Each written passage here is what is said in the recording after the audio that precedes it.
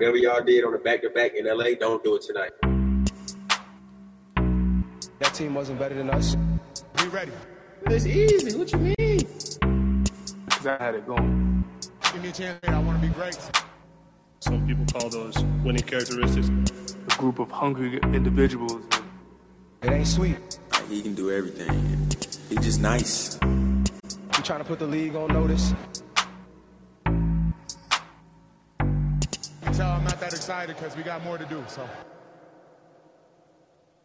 Hello and welcome to the Wolves Watch podcast. I am Dan Radke. I'm joined as always by my co-host, Ricky Gimbruno. Rick, how are you today? I'm doing great. One of my favorite pods that we do, man.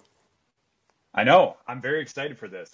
As I was prepping for this, I thought the same thing. This is probably arguably my favorite podcast of the year because of the prep work. I love doing the prep work on some of the young guys, who's going to take a leap, what we truly think of some of these guys, and then getting our thoughts out before the season starts. So this can be a lot of fun.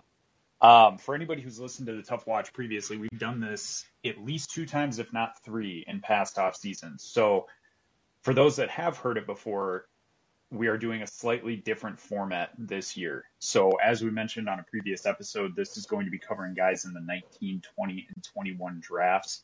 We strategically leave out the most recent draft class because they haven't played in the league yet, and we cut out guys who have already signed their rookie extensions. So these guys range anywhere from the 2019 guys who are going to be extension eligible to the 2021 class coming into their sophomore season. Before we get into it, so the format, we're going to be drafting, or we're doing a draft, which is unique. We haven't done that in previous years, and we're going to be drafting 30 guys. We're going to alternate and end up with the official Wolves Watch 30 for this upcoming season. And before we get into the draft itself, Rick, I kind of wanted to know, because we do this completely separate from one another, so there's no overlap. Our prep is totally unique to ourselves. What did you kind of do to prep for this podcast? How did you go about kind of ranking these guys and coming up with a list? You know, a lot of it is your gut, but I do try to come up with some systems to have a kind of a check and balance against that. And listeners that have heard me talk about how I do that for the draft every year will see that this is basically the same thing, which is, above all, we're looking for the most talented guys that could reach the highest ceilings, and that would be regardless of position. But then within each of those designations, of course, there are types of players that are more valuable than others. And so I tier it in the same way you would do an NBA draft big board, where if somebody is so far and away the best player, even if they are, say, a positional archetype that's not as valuable currently in the league. So that, like, an example of that would be like a small guard. Right now, I think it's fair to say that that's not a super popular archetype. But having said that, you would rather have Trae Young than a lesser version of a more valuable archetype. You know, so for example, you'd rather have Trae Young than his teammate DeAndre Hunter, even though DeAndre Hunter obviously plays a more valuable position overall in the league. Trae Young is just so much better than him that you'd rather have Trae Young. And so that's basically how I do it, is I kind of categorize each of the big list that I've made of all the draft prospects from those 3 drafts, kind of categorize them into kind of rough groups, things along the lines of 3-level scorer, maybe an oversized lead guard, maybe a 3-and-D wing, and then I kind of rank those as far as what are the most valuable ones, and then kind of determine what I think the ceilings of the guys are, and then kind of sort it out from there. So you and I do the tier system. We do it differently. So essentially I went through each draft class and I came up with my master list of guys that I would consider, which was 51 total players.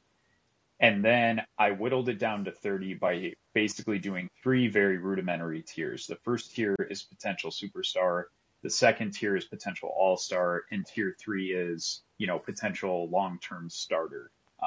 And that's kind of each tier, that's their potential peak. And with these guys, like the guys that got left off the list, it is not to say, obviously, these guys were very early in their career that they couldn't break into one of these tiers or just be flat better than some of the guys that we add to this 30. But that's kind of how I was able to differentiate between guys that I really like. I mean, there are tier 2 guys that arguably I like more personally than guys that I had in tier 1.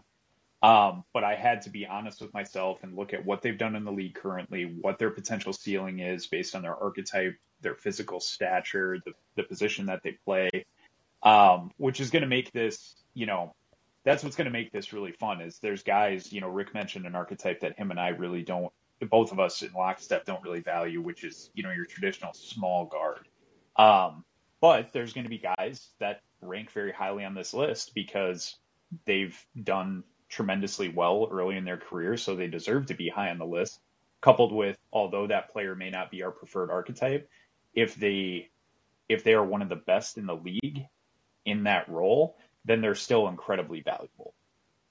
Exactly. And so we're going to come to a point like on my list where you get to a place where somebody might have a higher ceiling, but because that ceiling is I'll give you this example, Dan.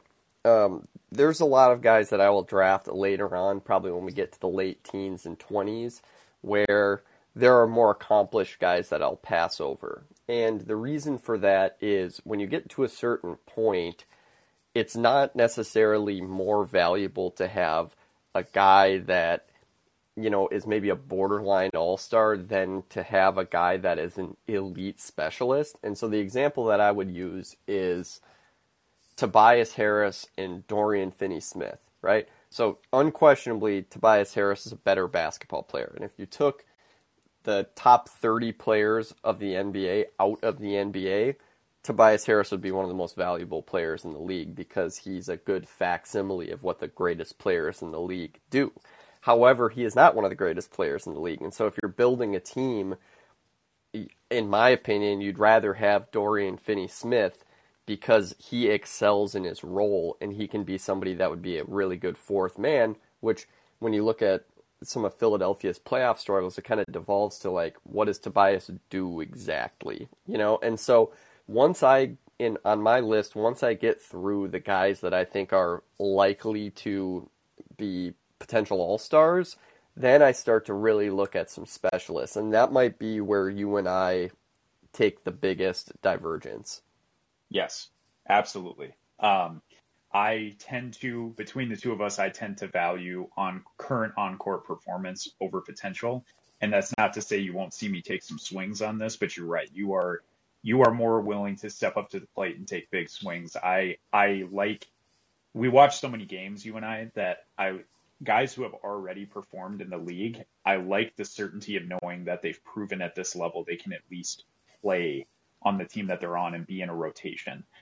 Certain other guys, you're kind of taking a gamble that will play out for them because it hasn't already happened for them. Did you want to cover anything else before we just get straight to it?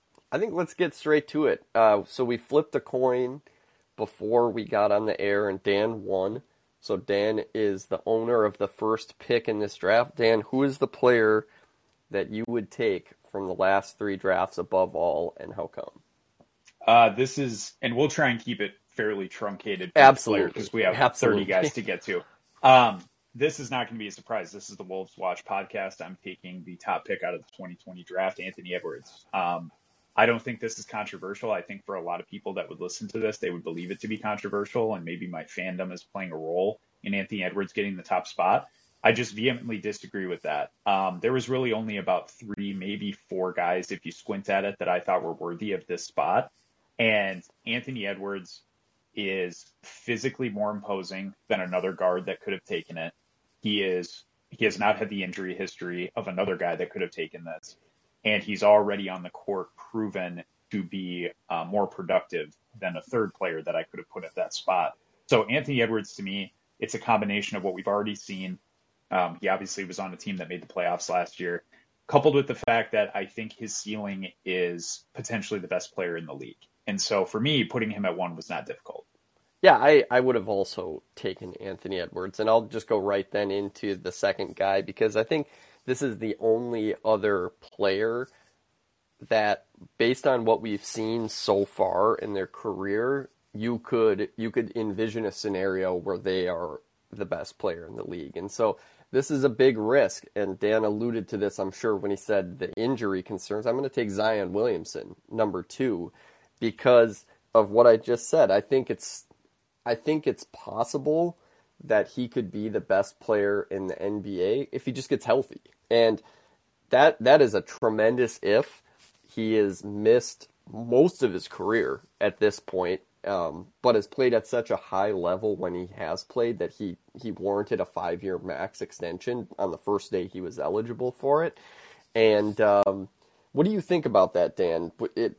Are you surprised that I take Zion here at number 2? No, to me, that was the obvious pick. Zion, when he has been on the court, he has shown the potential, similar to Anthony Edwards, to be the best player in basketball. And so here, the injury concern is the only concern. It's a real one, but you still can't overlook the fact that the dude averaged 27 points a game in this league, and was dominant in doing so without a jump shot. So absolutely, I would have made him 2.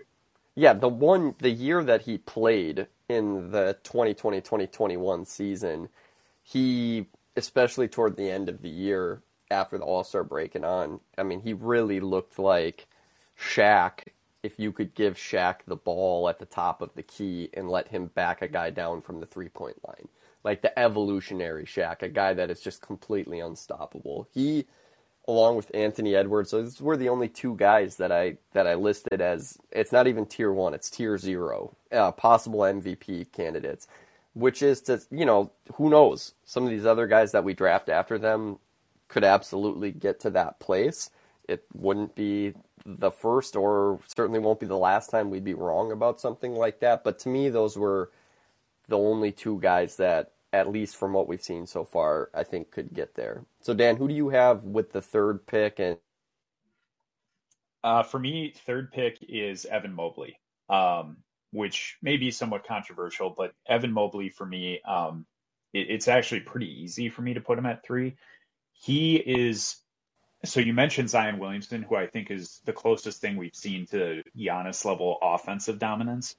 Evan Mobley is so good on both ends of the floor to this point in his career, and he's played 1 NBA season. Offensively, I would love to have seen it be a little more polished, but Jesus, it was his rookie year. Who really cares? What I'm really betting on with Evan Mobley is, number 1, his ability to perfect his offensive game, which I think will happen naturally over time. He may even take an offensive leap this upcoming season. We'll see with that Donovan Mitchell trade. But more importantly, it's the defense and his ability to guard 5 positions legitimately. I just think he is the most disruptive defensive force potentially that we will see in the NBA as he, matures in his career, which again, it would make it sound like I'm talking about like a defense only guy.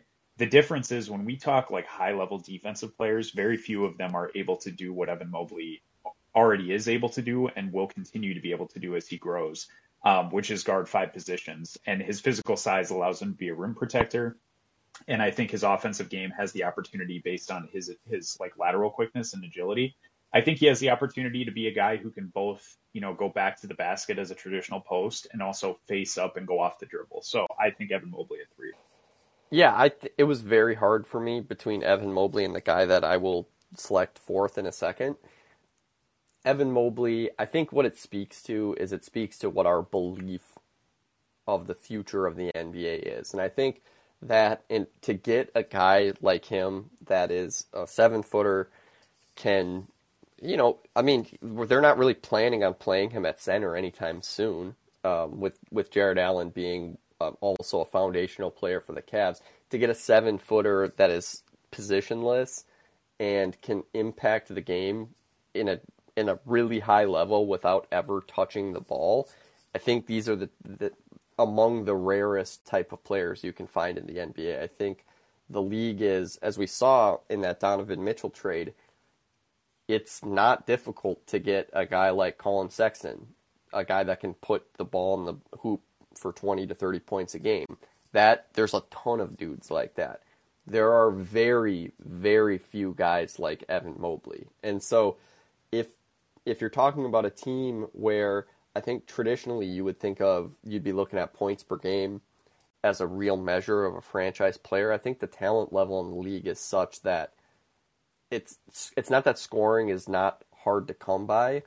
It's just that what's even harder to come by is a type of impact player that can play multiple positions and that can impact the game at such a high level without ever touching the ball. And I mean, the question is, can he then take that step offensively? I don't really see any reason why not. I'm glad that you brought up Giannis. I mean, Giannis, I think if you were to think of how strong of a player Giannis is defensively, I don't want to say that's a given for Mobley, but we're trending in that direction for Mobley. So the only real question is, how good will his offensive game be? Because you got to think about Giannis.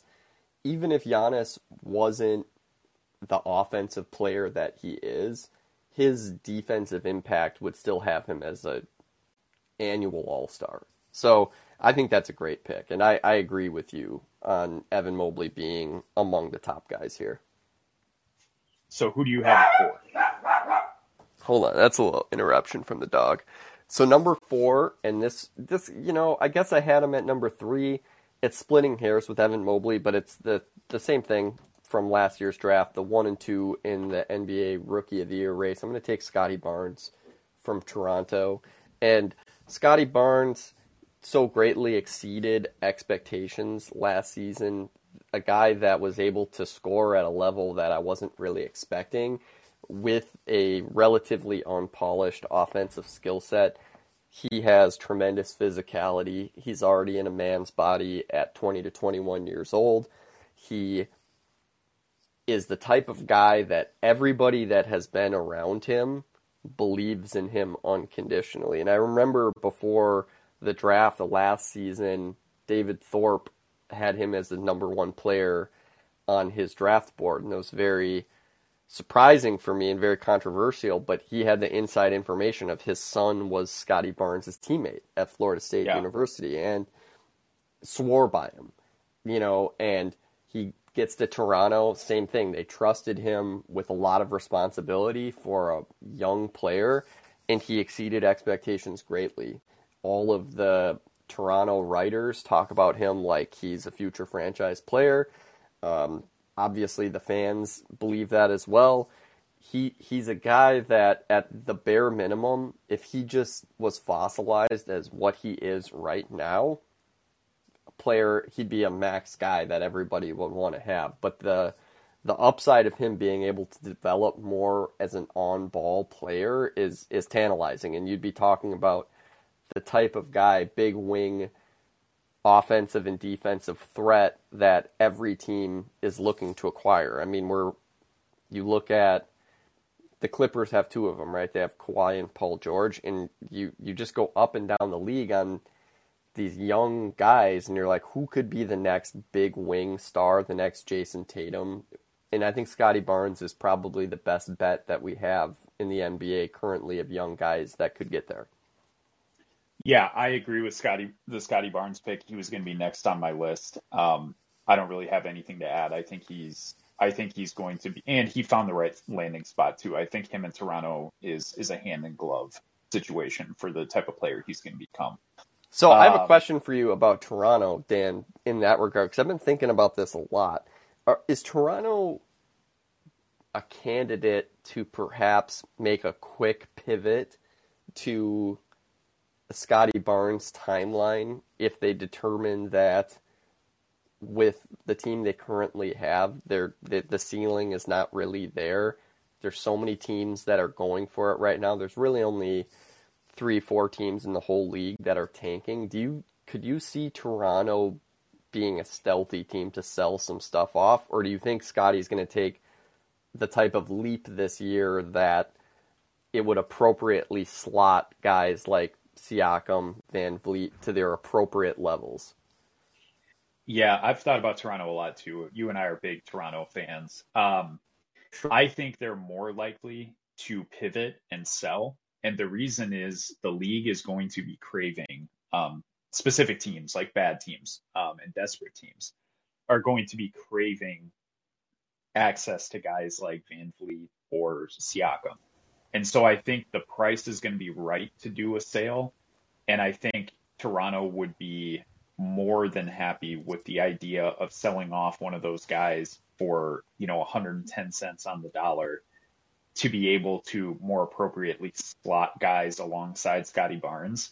And Toronto has, they were the ones who obviously they made the Kawhi trade to win the finals.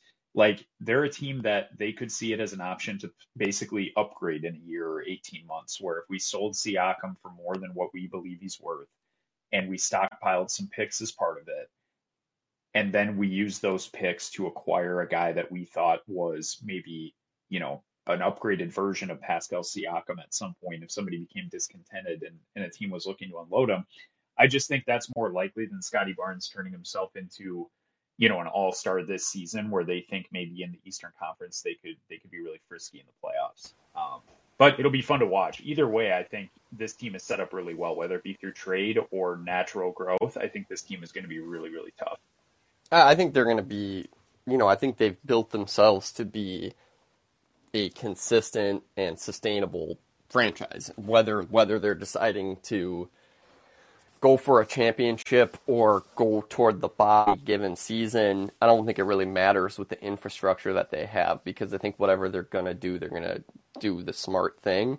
And they're an interesting team this year, because they're one of, and we'll have to dive deeper into this when we look at win totals this year, but they're one of the very few teams that is at a fork in the road here. A lot of teams this offseason made their choice. The Cavs made their choice. The Wolves made their choice. The Hawks made their choice.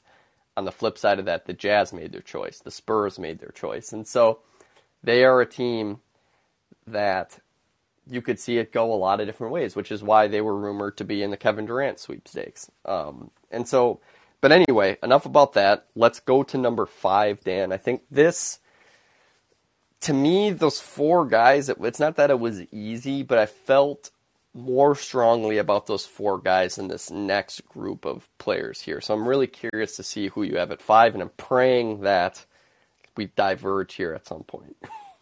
Yeah, we're about to. I'm confident with this pick it begins. So there's a guy falling on this board. And if anybody's listening to this live or is listening to this as a podcast after the fact, there's a guy falling, and we know. Number 5, he's still going to continue to fall. I'm going with Cade here. I'm going Cade Cunningham. I would like to be looked upon kindly by Pistons Twitter, which is really developing quite a following. Cade, to me, it's a bet, and I didn't love certain things that I saw in the first half of last season for Cade. He missed some games with injury. I really liked what I saw, and it could be fool's gold in like the last 20 to 25 games. I thought he looked a lot more comfortable late in the season.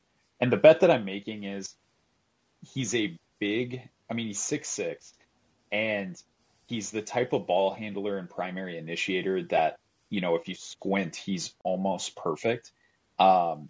He's not going to wow you with athleticism, but I think his basketball IQ and his decision making is pretty high level stuff. And I think what we saw in college from him as a scorer didn't necessarily translate for most of last season. I mean, he struggled from the 3-point line for a lot of the year, but I think the scoring is in there, and I think will be found now that he's going to be going into a second season and probably won't feel quite the weight that he felt during his rookie season. And I just like what Detroit's building. So Cade is the type of guy that, like, his physical size and his archetype are kind of the types of guys that I really arguably overvalue, coupled with the fact that he's really going to be given the keys there in Detroit with every opportunity to become the man. And I just really, again, it's a big bet on what I saw in the last probably third of the season last year.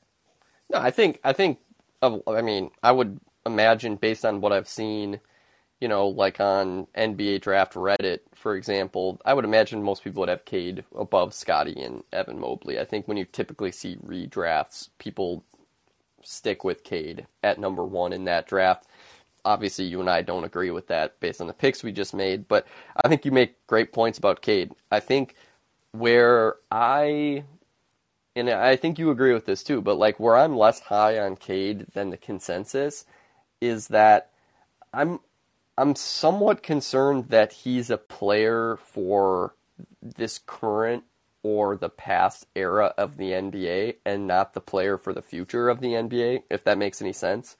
He's not going to get Jahlil Okafor because at that, a guy with the ball in his hands is like, it's not really possible for that to happen.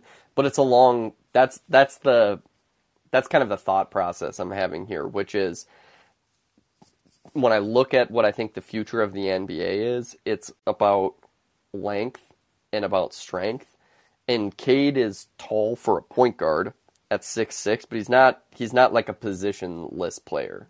He's very much a one position guy that if he could get to a place where he's, consistently getting like 25, 5 and 5 or higher on the assist numbers, obviously that's going to speak for itself. The question for me is I forget how many it was. I don't know if you saw this stat, but there was something like 40 players in the NBA last year that averaged over 20 points a game. I think I got that from when RJ Barrett got his extension. And so along the lines of what I was saying when we were talking about Evan Mobley, I just think that there's a lot of guys that can get you that, and there's less guys that can give you what you might need to succeed at the highest levels when these guys come into their own. But that's to be seen because we just don't know. We really don't know if the future of the NBA is Evan Mobley, Chet Holmgren, Victor Wembanyama. We don't know. I mean, the present of the NBA is players like Cade Cunningham, without a doubt. And so, to me, it's just a bet I'm making about the future of the league, but that's a big unknown. Yeah, so this is where I'm curious. So where are we going at 6 now? I'm taking the guy that's very much like Cade Cunningham, but I just like him better. I'm taking LaMelo Ball at number 5. I think he does everything that Cade Cunningham does. I think if you're building a team, you're building the exact same style of team with LaMelo Ball versus Cade Cunningham.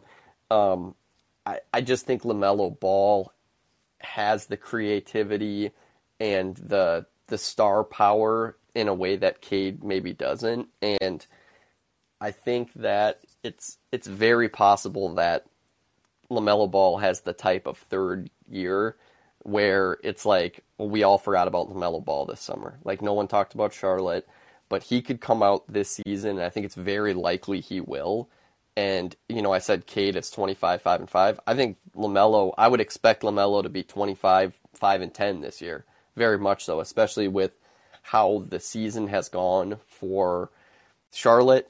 I don't know what that offense is going to look like now that Steve Clifford is back in the fold, but my hope would be that Steve Clifford really spends a lot of time focusing on defense as he has in the past, and that he just lets LaMelo loose on offense and they play grab and go like they did before. So I'm going to roll right into 7 here because it's going to touch on what I want to say about LaMelo Ball. So at 7, I am going to get him off the board. I'm going to take Ja here. Ja at 7 on the face of it looks ridiculous, but what I want to say is LaMelo Ball, so you put him at 6, we have Ja Morant at 7. Anybody listening to this pod, that sounds ridiculous based on what they've done in the league thus far. And I also am, just stylistically, I would rather have LaMelo Ball. Like, if I'm drafting a team, I just prefer the LaMelo Ball style player at that position than I do Ja Morant. But here's the deal. Ja Morant has shown one thing, that if you're betting on most of these guys, this is a complete unknown and you're not going to know it until you see it for the first time. Ja Morant has proven in high leverage moments he can play at a very high level and take a team, in a late game possession where you need a bucket, the dude comes through. That is something that it sounds like a really, sports talky kind of thing to say to defend a guy like Ja Morant. But I'm sorry, in the league, it really, really matters. Like, you and I get so jaded by watching a lot of bad teams where late in games when it's tight, that team completely shuts down and just cannot figure out a way to put the ball in the basket. Oh, you mean the first round series between the Grizzlies and the Timberwolves? The difference exactly.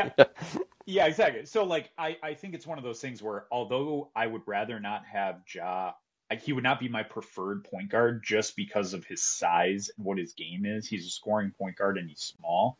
At a certain point on this list, and I think 7 is more than fair, you have to account for the current level of productivity, and he has definitely maximized whatever Ja Morant's ceiling is within the league.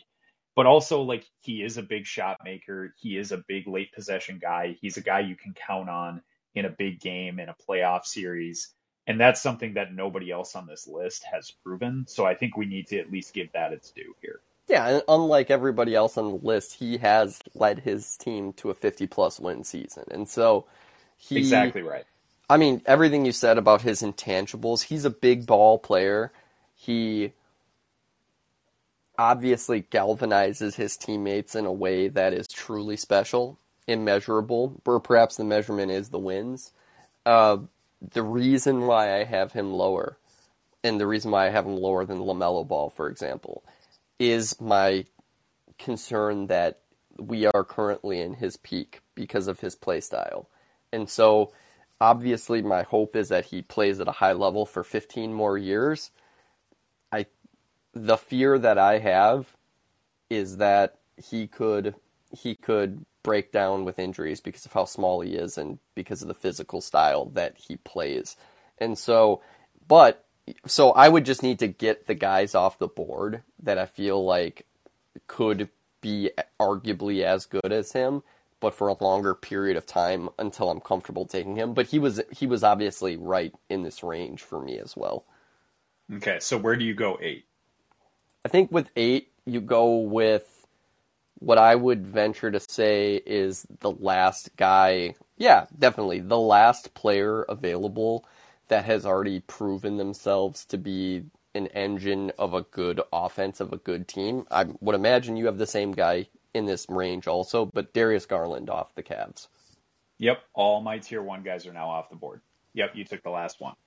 Yeah, and Darius Garland, I think there's a good argument to be made that Darius Garland is a better prospect, better long-term play than Ja or LaMelo Ball. I think if you look at the type of guard he is, his ability to create difficult off-the-dribble shots for himself, but also effectively run a team in the half court. He just has the appearance of a guy. I mean, he did the All-Star game in his 3rd season. He has the look of a guy that's going to be a 10-time All-Star at that position. And so the real demarcation for me is if you have the ability to get a guy like LaMelo Ball who's maybe 8 inches taller than him, I'm going to do that. Or if I have the ability to get a Cade Cunningham who's 5-6 inches taller than him, I'm going to do that because of what we've been talking about in terms of the length and strength that these players coming into the league have. And so, obviously, for Darius Garland to have produced how he's produced as a 6'1" guard, it speaks to how high level it's been that we are having him this high on our board. Or Dan said he's a tier 1 guy. I agree. I mean, he's potentially a franchise point guard. The Cavs gave him a 5-year extension the moment they could. He's going to be on a team that has an opportunity to be very good. I mean, you look at our list, Dan, we have him and Evan Mobley in the top 10 here. There's no other team that has multiple guys in the top 10. And then they also, oh, by the way, have Donovan Mitchell, 3-time All-Star, Jared Allen, first-time All-Star last season. He has the opportunity to be on a really great team, which will see his stock rise. Yes, and Darius Garland, it's both the current level of productivity coupled with the fact that you're right. And in comparing him to a guy like Ja Morant, obviously athletically he's not the superior athlete that Ja Morant is. He plays a more, for lack of a better term, a more careful style of basketball from that position. So injuries are always a concern with a small player, but less a concern with a guy who doesn't throw himself at the hoop every play. And he also proved himself to be a really good floor general in the half court, which again, on a team that just traded for Donovan Mitchell, there's going to be a lot of guys on that team that can eat up offensive possessions. He'll be tasked with getting them the ball. So, I mean, the amount of self-created threes that they can get out of that backcourt, they'll probably lead the league this season in that figure. And I think the real question for me, I mean, I was reasonably close to having Garland ahead of Ja Morant. And the reason for that is because I think what is more sustainable? Is it Darius Garland's ability to create deep threes for himself, or is it Ja Morant's ability to get to the basket? So, Dan, we actually maybe have our first caller. Should we take him? Yeah, go for it. What's up, bro? Got you? So you guys were talking about Ja Morant, right? Who was Yep. selected in the 2019 NBA draft. I think that this guy is probably I think it was a great pick to get him in the draft, because he's a really great passer. He can distinguish the ball to so many athletes on the court, so he can get everybody active and get everybody to get a shot off, get them involved. So I agree with you guys, like your analysis on Ja Morant. I think he's a really good player. I'm a Warriors fan, so every time we play him, it's always competition every single day. So it's hard going against somebody like Ja Morant because he is a good player. It's not easy to go against him. Like anytime we lose, it really sucks to lose to such a great player like Ja Morant. And and by the way, they are playing the Grizzlies on Christmas Day. In the Christmas Day lineup for all the Christmas Day games, they are going to be playing the Memphis Grizzlies are going to be playing the Warriors on Christmas Day. So that's going to be pretty exciting. I've kind of felt like the Grizzlies and you tell me if I'm completely off base here on this, is the Grizzlies with Ja, Bane, and Jaren Jackson, those three guys remind me a little bit of, in different play styles altogether, but a little bit in terms of their swagger and their chemistry together as a very young Steph, Clay, and Dre. And so I love watching those two teams play each other because the play style is really different, but the Grizzlies' young guys have no fear whatsoever going up against those guys. And you can see it in the way that like Draymond talks to the guys and talks about the guys, that there's a mutual respect there for their competitiveness. And so that is a particular matchup that I just love to watch. And another thing I would like to add is that Brandon Clark currently plays for the Grizzlies. He played for our basketball team, for the San Jose State basketball team back when he was playing for our school. And I didn't really get. And the thing that really sucks is that I really regret is I didn't really get to see him ball out for San Jose State after he got traded to the Grizzlies. He was really great for our school. He really we're in a small little school up in San Jose. He played for our school, so he was really good. He brought that talent to our organization.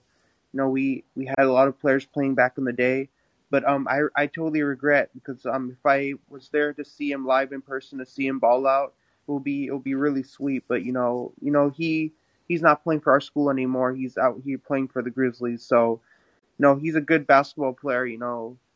Pretty young. He's a young guy, but it's possible we'll take him here. So, I love the guy. Brandon Clark, really great.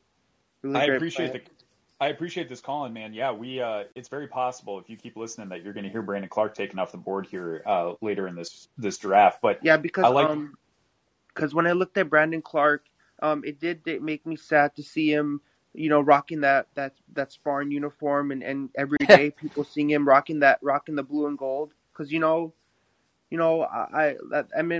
I watch his highlights, I'm like, this guy's young, but even young players can just have an amazing game. It's just like you can't deny, if somebody's 21, even a 21-year-old can just put up 30 points a game or 40 points a game, or absolutely. So we have 4 guys on our list, and then we'll let you go here. There's 4 guys that are on the Warriors that are available to be picked: Kuminga, Moody, Wiseman, Jordan Poole. How do you feel about the young guys that the Warriors have?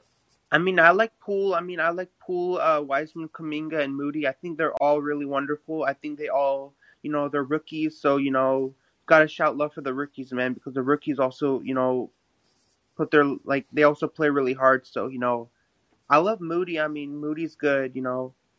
Wiseman's pretty good, but he's having a lot of injury issues lately. With the meniscus tear and all of the injuries that he's been having throughout the year. So it's really been tougher for Wiseman, but I wish that, he keeps battling out through all the injuries he's been having throughout the season and just kind of getting better. just as a basketball player, because injuries are never good. It's a sports. In sports you are gonna endure some type of injury throughout the season. It might be an ACL tear, it might be a meniscus tear, it might be a hamstring tear, it might be anything like that in terms of those. But I just like the Warriors, man. Just like I think that we have the ability to be back-to-back champions next year in 2023 if we're healthy with Curry and Draymond Green and Klay Thompson. I think we're going to be pretty healthy next year. Come back and get another championship next year in 2023, and maybe going for a three-peat. So I'm going for 2022, win another championship in 2023, and then get another in 2024. So I'm going for a three-peat. There you go, man. Hey, thank you for calling in, brother. We appreciate it.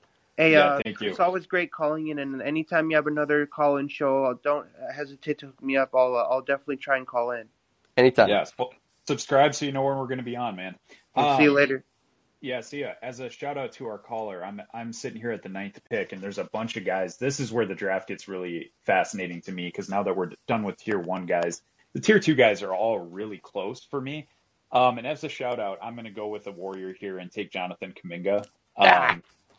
He was in range here. Jonathan Kuminga is going to be a guy that, this upcoming season, maybe the next couple years, this pick may not age all that well. My bet is that as his career continues to develop and grow, this pick is going to look wonderful 3, 4, 5 years out from now.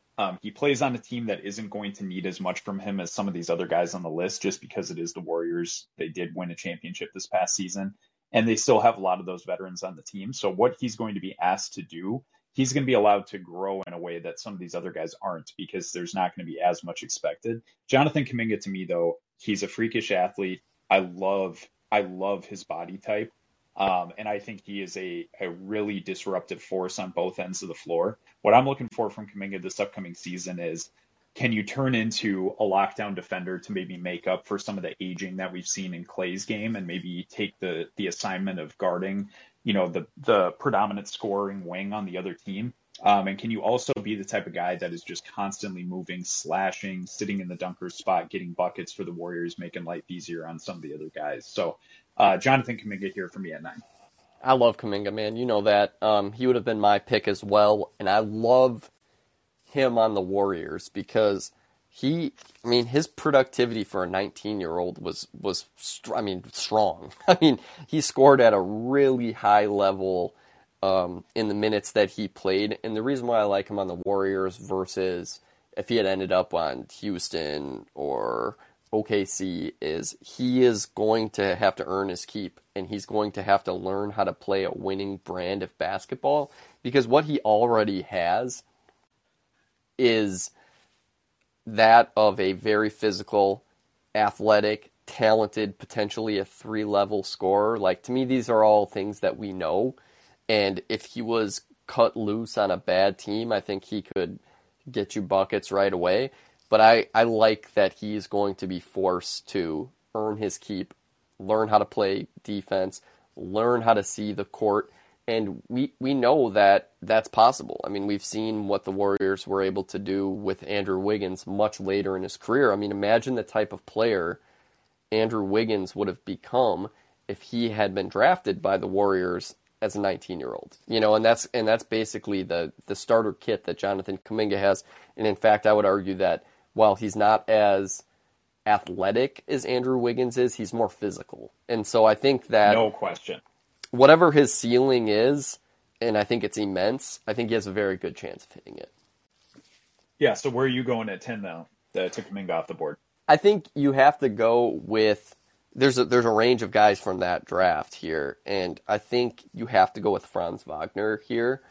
When we talk about productivity, he was arguably the best player in the draft from the draft last year in terms of just his ability to impact winning basketball, which is funny because he played for this terrible team. But I think he was branded as kind of a 3-and-D guy, and I think a lot of that has to do with just the fact that he's like a tall white guy. But there's so much more to his game. You have a very hard time even picking out a weakness in his game But then you look at the fact that as a 20-year-old rookie, he was able to score 15, 16 points a game efficiently. And you see what he's able to do as a pick and roll ball handler at 6'10", and you start to reevaluate your biases about why you would even put a ceiling on a guy like that. And so he, to me, I think he's the best of both worlds, where much like we said about Evan Mobley, if he doesn't somehow magically never gets better than he currently is right now, I think you'd have teams considering to give him a max. And if he finds more of an upside, which when we talk about the type of teams where they're building through length and strength, that's the Orlando Magic strategy. And I'm very, very curious to see, and in the most positive way possible, what that Franz Wagner, Paolo Banchero front court is going to look like, because they have a real potential to cart out 5 guys that are damn near 7 feet tall, and with Franz Wagner and with Paolo Banchero, 2 guys that can handle the ball and pass the ball at an extremely high level at that size. Yeah, Franz would have been next. Man, we are really... I'm going to have to throw a curveball in. Nah, don't worry. My curveballs are forthcoming. Okay, good. Yeah, because Franz would have been my pick as well. I am extremely... So, and this will be a conversation topic that's going to come up with some guys as a justification for maybe why they fell down the board. Because if a lot of people that cover the league were to do this exercise, guys that are more plugged in, there are definitely players they would have had higher on the board than we will. Part of it to me is where they play. And the reason Franz, although he's on Orlando, the reason Franz would made it high up on my list is I am a believer in what Orlando is building. And I do believe they're building a pretty clear identity, unlike some other teams that have players that are going to be on this board. So I'm high on the player. I'm high on the situation. I like what I see. I think there's identity building. I think there's culture building, which is what you need for some of these guys to pan out the way that we believe they can. So 11 on my board is going to be, and this, I'm not going to lie to anybody, this is a homer pick. I'm taking Jaden McDaniels. Oh, that is a curveball. That's not your curveball. That's just how it was. No, this is my curveball, but he was going to be anywhere between now and probably the next 6 picks. So, I mean, it's not like a huge reach. I will say the reason is he pairs well with Franz Wagner in this way. Jaden McDaniels is a guy that I believe is going to be a two-way wing that, based on the team he plays on, his offensive game is going to develop at a pace that I think fits him very well. He's not going to be asked to do a ton. Last year, he was basically a 3-point specialist, and he was able to do a little bit off the dribble, but just not asked to do much. And I think as Jaden grows into his role on the team, especially because he was drafted the same year as Ant, I think their timelines match perfectly. And what I see in Jaden is a guy who is going to continue. He's already a very good defensive player. I think he will continue to grow that side of his game as it is his primary attribute right now. And he will be asked to do some very challenging things on the basketball court to make up for some other deficiencies in the backcourt potentially. And I think his offensive game, it's going to grow perfectly because right now he's going to be mostly a spot-up corner 3 shooter. But he is a talented player. He was a high-level high school prospect. He does have some off-the-bounce game, and he will be able to attack closeouts. So he's not going to be able to ask to go one-on-one against a set defender. When he attacks, he's going to be attacking a closeout. And we saw that in flashes last year. I think as that grows, Jaden is going to be kind of like the perfect future player as his body builds out. He's going to be kind of like a lot of the guys we've been talking about. He's got good physical size, and he's going to be able to do it on both ends at a high level.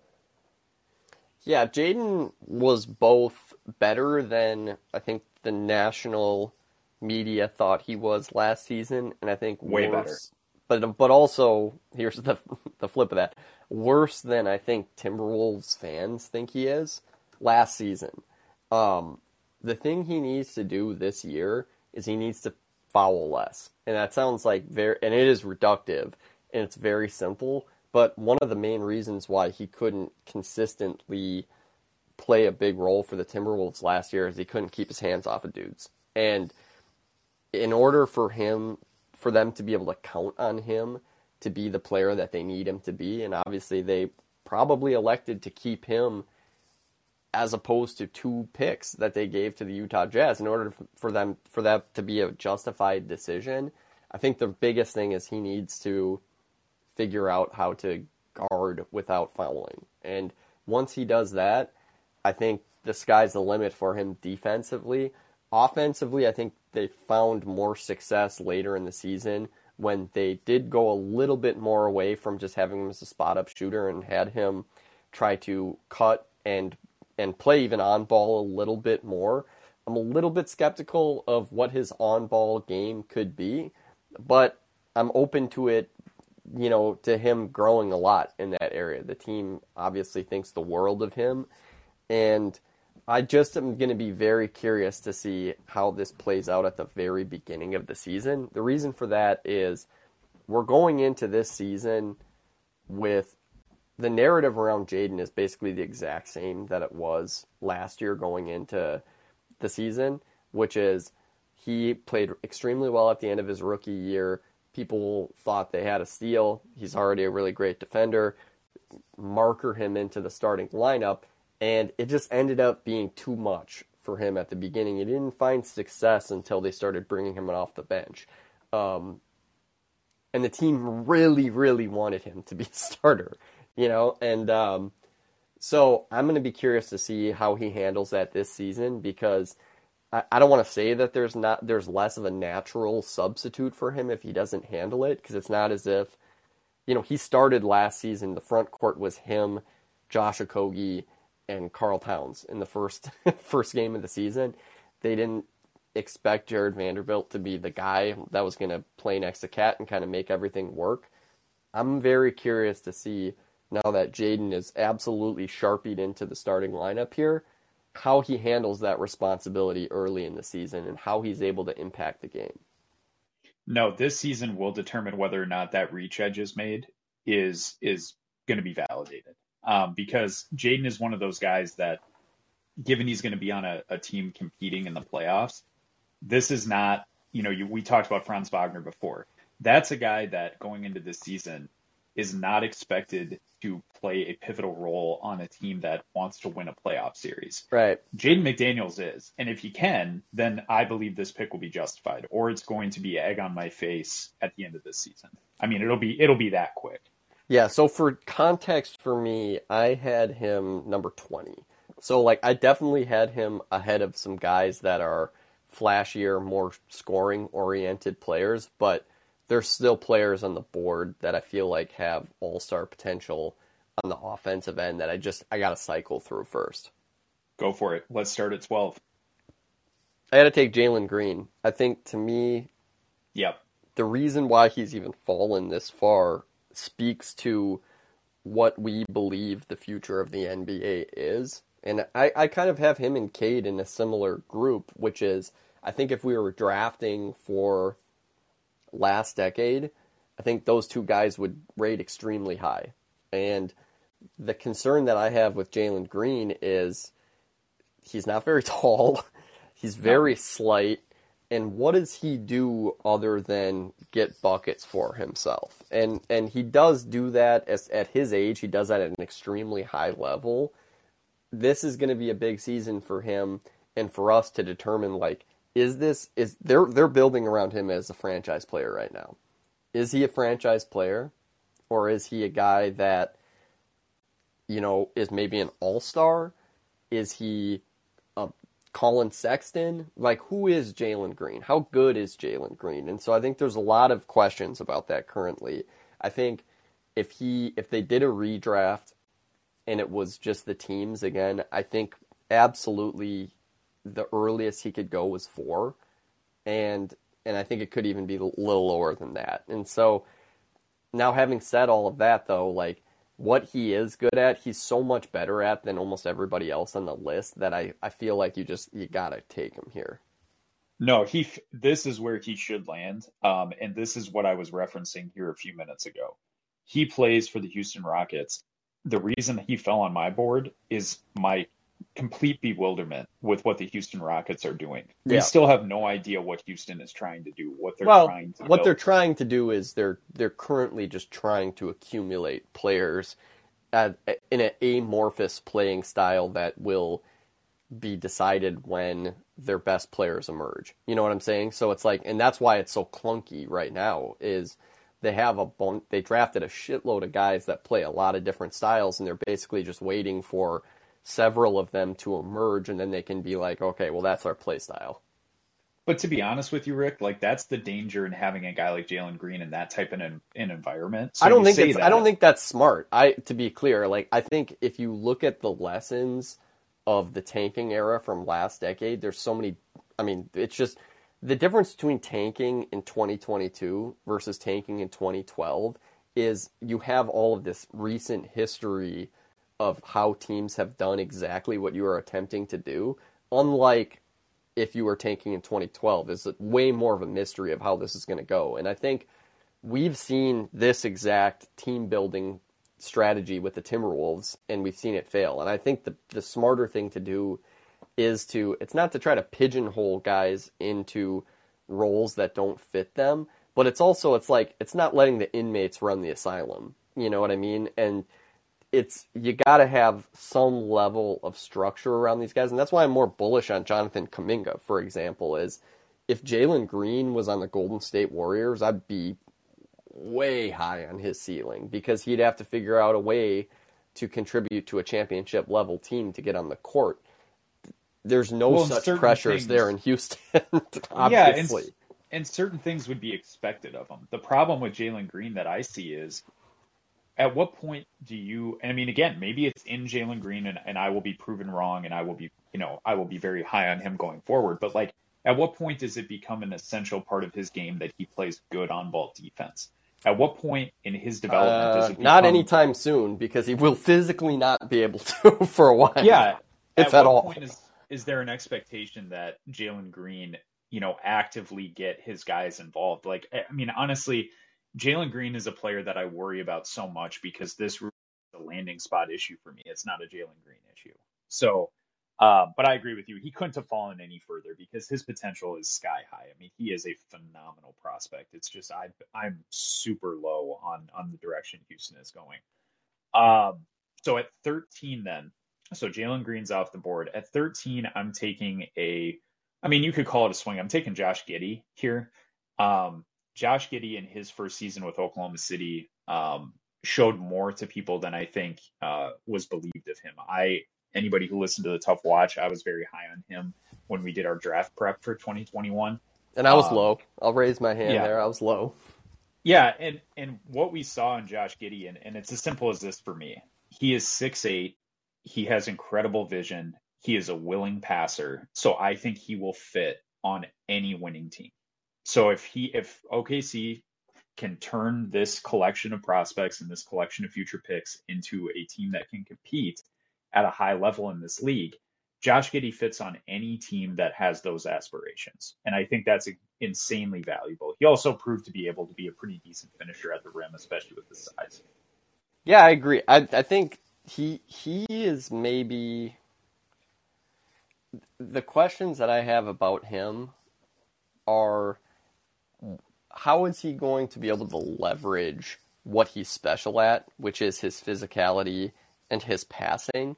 How is he going to be able to leverage that to an advantage on offense? Because, right now, he's obviously not the type of guy that has the type of quickness or shake to be able to beat a guy off the dribble.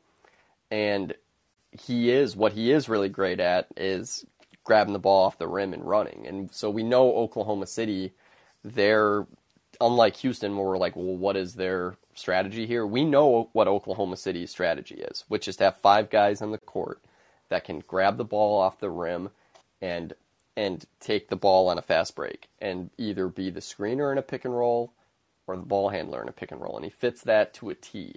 So the question that I would ask you, Dan, is like, how do you think he gets to a place where in a half court scenario? Because to me, it's very clear in the open court, he's basically like LaMelo Ball. But in a half court situation, how can they leverage that height and passing, or will they ever be able to? And then like the other part of it is, how do you see his role on the team with a ball-dominant guy like SGA? Or do you think the future of the team is Giddey and not SGA? I believe it will be Giddey after a period of time. But I will say this. Let's say SGA stays put. Here's what I envision for a guy like Josh Giddey, and you really have to have his height to make this work, is if he's playing off ball with SGA and he's able to, back cut and he gets a pass, his height will allow him to now create what is the best shot opportunity that SGA couldn't have created with the ball in his hands at the top of the key. So I see there being a ton of opportunity where if they were able to implement, you mentioned how versatile everybody that's going to be on the court is. I think the vision is, well, if we run a Golden State style system where everybody's moving constantly, Josh Giddey getting a pass and his ability to then immediately, with his vision and physical size, create that second pass. That's where I see, and I mean, again, this is what the Draymond role has always been, where it's like Draymond just happens to be a really adept passer, but he's the physical height of a forward. So it's like there are things that he's going to be able to do playing from the elbows, playing from mid post that other guys just aren't able to do. So I see Josh Giddey in a similar way. The other thing that Josh Giddey has is he has that ability, so he can seamlessly kind of play within a system, but he also proved himself to be a good finisher. So he's a threat to actually go to the rim, which will also make his passing that much more valuable. And again, I don't think Josh Giddey is ever going to be a player that is going to go, 25 and 10 or something like that. But what I do believe is he's going to rebound really well for his position. It honestly is like the Draymond comp. It's like you have to watch the games and you'll come out of that being like, oh, so he stacks up assists and rebounds and averages 16 points a game efficiently. Like, that's a guy that I really want. Yeah, some more Boris Diaw would just be like, what the fuck? Like, what? Exactly. I mean, because that is what, OKC is trying to build 5 Boris Diaws. That's correct. That's basically the strategy here. And it's so interesting to see at these archetypes that the league didn't know what to do with become in vogue again. I mean, you think about what the ideal kind of 4-man now is, the 4-man that I wanted nothing to do with a while ago, which is your Josh Smith type. Just yes. Like a guy that can leverage their athleticism and guard a bunch of different positions. It's just that, to me, when you're watching a sport evolve over a long period of time, that's one of the most fun things to see is these play styles go in and out as teams kind of figure out how to actually use these guys effectively. But yeah, I was dead wrong on Josh Giddey. I thought he was the guy. I was trying to protect against our biases, because I thought, am I just kind of Ricky Rubioing a little bit, where he just is so visually, aesthetically pleasing to watch play that I'm overlooking some very obvious flaws. And the thing that stands out about him, and I think is really truly unique about him, is his size, man. He is a gigantic dude, and I think there's just not a team in the league that wouldn't want a guy that big that can pass like that on the court with you. And it really doesn't, to your point about Draymond, it really doesn't matter what his technical position is, because he's going to be additive, at least offensively, for your team. Absolutely. So let's move on to 14. Yeah, I'm going to break from my board slightly, within the same tiers though. I'm going to take Desmond Bane here at 14, and I'm curious where you had Bane on your board, because I think everybody's pretty familiar with what his game is. He was anywhere from 12 to 19, so we're right in that range. I would have had him right in here. He would have been probably between 15 and 19 for me. Yeah, I think I'm a little higher on his ceiling than the consensus is. I think he was just dynamite last season. And when the Timberwolves played the Grizzlies last year, he was the man that put fear in our heart. Obviously, one of the reasons for that is they sold out to defend John Morant, so he didn't have a very good series. But Desmond Bane, to be a second-year player, even though he is old for his draft class, to be a second-year player that's a late first-round pick and be the second best player on a team that wins 56 games that's just that's something that none of these other guys have, and it's not just that intangible thing where like this guy's a fucking dog. He's a great culture guy. These are sometimes intangible things that are used to pump a guy up when there's nothing good about them tangibly. But we're talking about a guy that took 11 threes per 100 possessions, which could and should be much higher going forward, even though that's already like a fairly large number. Like, for example, Steph Curry takes 16 threes per 100 possessions. But he hit them at a 43% clip last year, which is Jesus just Christ. scorching. And you really don't see any reason why that should be any higher or lower going forward. And so if you're talking about a guy that is going to be shooting 40% from three on volume, I mean, sign anybody up in the league. And I think Desmond Bane I think he's a guy that will be a multiple-time All-Star. I think he's well on the path of getting a max deal from the Grizzlies, and he's a guy, I very much expect him to be averaging in the 20s this upcoming season and just bombing from three. Yeah, at worst, he's an elite 3-and-D player. And I mean, for Christ's sakes, like, at this point, he's entering into his third NBA season. He's already an elite 3-and-D player. So the idea that his progression is completed is asinine. So I agree especially with what his path was to get here. So like he's Yeah. a zero. He was yes, he's 24 years old, and that can so he's a little bit more polished just by virtue of that. But it's not as if he's a 24-year-old guy was a 5-star and went to North Carolina. You know what I mean? Like he was a 0-star recruit from I think he's from the middle of nowhere, Indiana.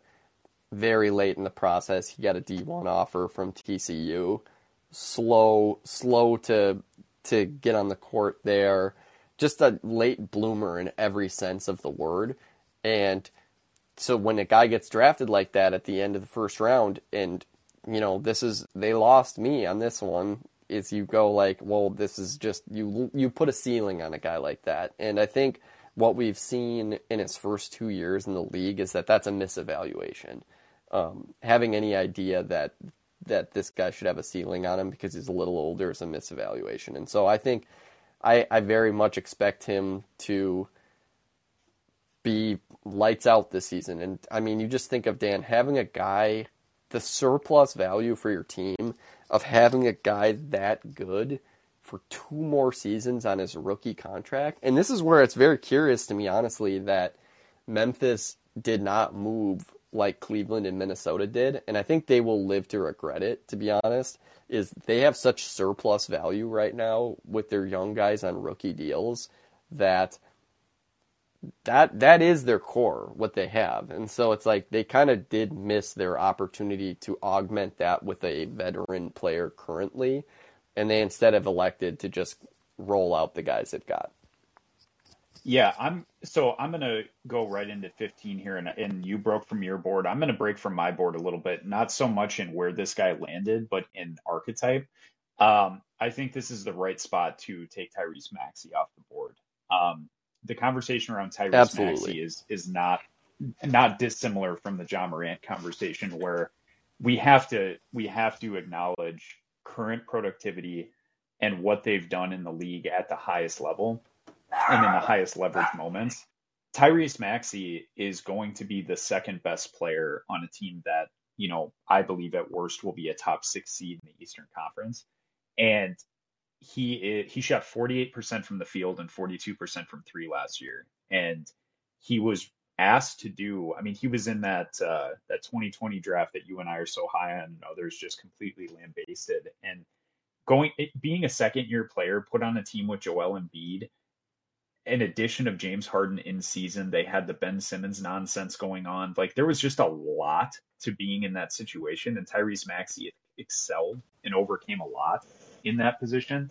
And he showed that he was completely unafraid of big spots. He was more than willing to take a big shot. There was a ton of times where when the offense got really bogged down late in games, Tyrese Maxey was the one who greased the wheels and was able to get buckets. And I just think Tyrese Maxey is the type of guy that he's going to cut his teeth early in his professional career on playoff teams. And that development that he's going to get just through playing on playoff teams is going to be unbelievable for his career, whatever ends up happening, whether he stays in Philly long term or ends up in a new home. He's going to have a rare path that is unlike a lot of guys that we've talked about, because he's just going to be playing on really high level competing teams early in his career. And I already love him as a player. He's the guy that so far we've drafted that I'm wondering if he will prove to be way too low here. And I already feel bad about where he is, to be honest. Yeah, you just kind of go like, is it just the bias of the fact that he was drafted lower, than Jalen Green, than Cade Cunningham, than Josh Giddey, because he's performed fantastically for a player of his age, and as really the one mark against him on his resume, like if you're to zoom out and just go like, has everything gone to plan for this guy? It's really just that he had that not great year at Kentucky, which every guard in Kentucky that's a one and done has a not great year at Kentucky, but he just ended up being the guy that he appeared to be through his high school career. It was just a 5-star McDonald's All-American, Kentucky recruit, should have been a super high draft pick, ended up slipping to the teens, and all he has done in the league is produce. And I'm extremely high on him. And we're getting to a place where you're just like, how many fucking all-stars can there be in the league? But this is why, honestly, him being here speaks to what we were talking about with Evan Mobley and like Scotty Barnes, which is, it's just true that there are more Tyrese Maxeys in the world than there are Evan Mobley and Scotty Barnes. Yes. But the guy is extremely productive. I had him in this spot also. So I think you're right on the money. All right, so we are an hour 12 into this pod. We are only halfway through the draft. We're going to try and get through this in 48 minutes. We're going to try and keep this to a 2-hour pod, if at all possible. That's extremely bold. All right, let's go into 16. 16 for me is RJ Barrett, recipient of a recent contract extension, guy that was a main piece in the trade talks that fell apart for Donovan Mitchell.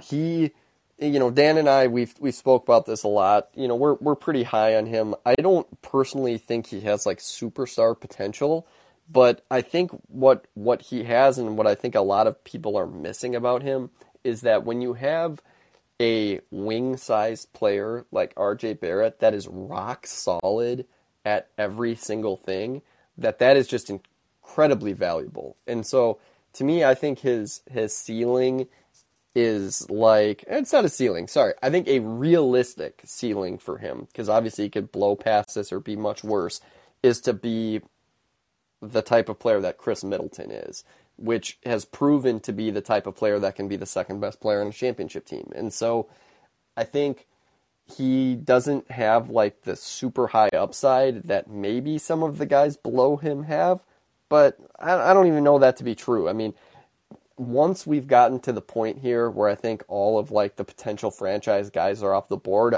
I will happily take a guy that you can slot in on the wing. He's going to play great defense. He can handle the ball a little bit. He can shoot the ball a little bit. He can just do everything at like a B level, which is not super valuable at every position, but at that position, at the wing, very valuable. Yeah, he was going to be next on my board as well. I debated between him and Maxey. 17 for me is going to be Jordan Poole. Jordan Poole, this is probably higher than you had him. I think it breaks away a little bit from what I said earlier in the pod. He's proven himself to be a really adept offensive player. He's obviously a great shooter, and in Golden State, he's shown he can do some stuff off the dribble. He's not a great creator at this point in his career, and he also has not proven to be a great defender. Here's what I'll say about Jordan Poole, though, and the reason that I would bet long term on him. So the offense, I think, is pretty phenomenal, honestly, with his ability to shoot. What I like about him is he's just got some dog in him. He really is a hyper competitive guy, and I think being on the Warriors, some of the stuff coming from the guys he plays with, not dissimilar to what we said about Kuminga. I think there's going to be qualities that bleed over to him. Now, that doesn't mean that he's going to become prime Clay on the wing defensively, but I think it will allow him to maybe go from a guy who has traditionally not cared about that aspect of his game to maybe a league average defender. And offensively, I think he's got plenty of room to grow. And again, as a young player to already do what he's done, I think sometimes what we look at is we go, well, I don't like that he's not a great passer and he looks for a shot too often. And it's like, well, I mean, I'm sorry, like he's in his 4th NBA season upcoming. Like there's time for him to figure that out. There are very few guys that have been able to score the way that he has, and he's one of the best shooters on the board. And so I think it's more than fair to put Jordan Poole at 17. I'm very curious as his career continues in Golden State, what they choose to do with that, because I really think for him to get the type of money that him and his agent definitely believe that he is owed, he's going to really need to in this upcoming season be a much more well-rounded player than he's shown through his first 3 years if he wants that contract from Golden State. I think those are all good points. And Jordan Poole, I didn't want to have to name players before we started this, but Jordan Poole was in a group of players that I was referring to when I was talking about the Tobias Harris comparison earlier, which to take another guy that we've already drafted off the board in this comparison, then it's like Jaden McDaniels, which is, I think that a player like Jaden McDaniels is more valuable than a player like Jordan Poole because it's just more plug and play. I think in all likelihood, if you're a good team, you have players already on your roster that are better at what Jordan Poole does than Jordan Poole, which is obviously the case. I mean, he's on a championship team, so that's not like super applicable to every. But if you're just talking about a good team, I think you're likely to have guys that are better at that than him. And so it's not as though I think that type of player is not valuable or not good. It's just that I'm looking at some of the other type of guys you could have to round out a team around star players, because that's really what it comes down to. Is I don't think Jordan Poole is a star player, and so if he's not a star player, how are you going to play around the stars on your team? And clearly, he's done a really good job of it. He was a major part of the Warriors winning the championship. But I would just value some of these more plug and play 3-4 type of guys. Like you're going to see on my board here, I'm about to take a guard, but after that, I might not take another guard for the rest of the pod. So let's just go right into that, because I think this is perhaps the guy you were debating between him and Jordan Poole, which is Halliburton. I think has to go off the board here, and I think you and I are clearly. I think he would have gone a lot higher in a lot of other lists. He has proven me wrong every step of the way. I mean, he was definitely better as a lead ball handler in Indiana, and we're going to find out very soon what the type of ceiling on Tyrese Halliburton is. But I think where he slots in really well, and what I like about Tyrese Halliburton is he may have the impact on a winning team that we hope he will be able to get back to, Lonzo Ball, which is a purely additive player that is a ball mover, shoots when is necessary, but is generally kind of a passive player. That is not the role he's going to be in Indiana. So it's going to be very interesting and fun to see whether he's able to push beyond that, and if that's even a good thing. You know what I mean? Because what he is currently good at, you can plug and play him on any team in the league right now, and you can imagine what he would look like on Golden State. His stats would be a lot lower, but he'd be playing a lot, because he's a plug and play type of player. So it'll be very interesting to me if this experiment that Indiana is having with him as, like a every down back is ultimately going to be what his destiny is in the league. Yeah, no, I agree with you. Tyrese Halliburton was the next guy on my list, and now all my tier 2 guys are off the board. So now we're just solely left with this. Played out exactly as I kind of thought it would, at least from my perspective. The only guys that so far that you picked that were not in step with kind of where my board was Jordan Poole, who I had 30th because of those things that I said, and then McDaniels was higher than I would have done, but that's about it. Yep. So 19 for me is going to be, it's a real swing, but it's a guy that I believe strongly in, and that's Patrick Williams. Um, Patrick Williams is a player that as we sit here talking today, he has not shown anything that would lead you to believe he should be 19 over some of the guys that are going to come after him. However, Patrick Williams is a player that I believe is going to, in no small way, kind of make or break what I think the future of that Chicago Bulls team is. No Because doubt. right now it's predicated on three veterans in Levine, Vucevic, and DeRozan, and two of those guys are very late in their careers. And so I think that if Chicago wants to be able to phase into something longer term, it's going to start with the productivity and the development of Patrick Williams. The reason I'm high on Patrick Williams is simple. He's the archetype that you and I talk about all the time. He's a very malleable player that can defend multiple positions. He gives constant effort on defense. He's really stout, very thick. So physically, I like his frame. The offense is a big question mark, but to be fair to Patrick Williams, in the minutes he's played in the league thus far, which I know is limited compared to a lot of the guys on this list, he has not been afraid to try to put the ball in the hoop. I've seen Chicago games where he's, jab stepped and taken face up jumpers. I've seen him attack a smaller player kind of in the post and do some hook shots and things like that. He rebounds really effectively for his size. I just think Patrick Williams, you have to squint a little bit to see it, but he's one of those guys that if he pans out, I think he is a potential all-star caliber player. Yeah, he's one of the few probably at this point where you could say that about, or at least based on what we know now. I mean, that's the fun thing about doing this exercise is every single list we've ever done, there are dudes. Like the first list we did was in 2019, and we had Bam in a tier with like Wendell Carter and Mo Bamba.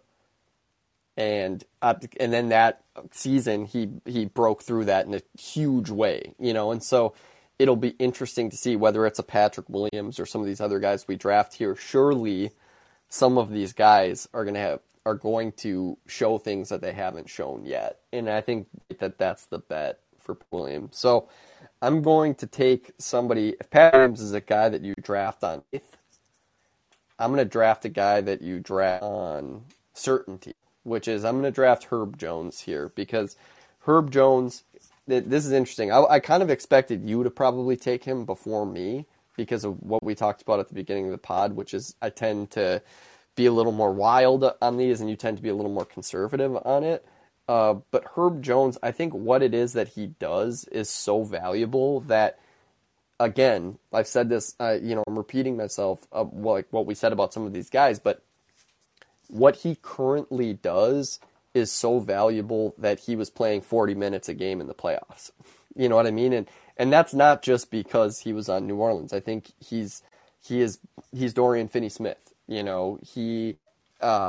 He's Jay Crowder. He's Mikal Bridges. Like, he is the absolute plug-and-play guy, and he's the guy I actually was waiting to draft so I could draw that contrast to, like, a Jordan Poole, which is he may only just be a 10-point-a-game scorer, maybe even less than that. He may be a 35% three-point shooter, maybe even a little more, maybe a little less. But being able to have an innings eater on the wing that doesn't take anything away from you offensively, but that you could have guard basically everybody except for large centers and lock them down, sign me up.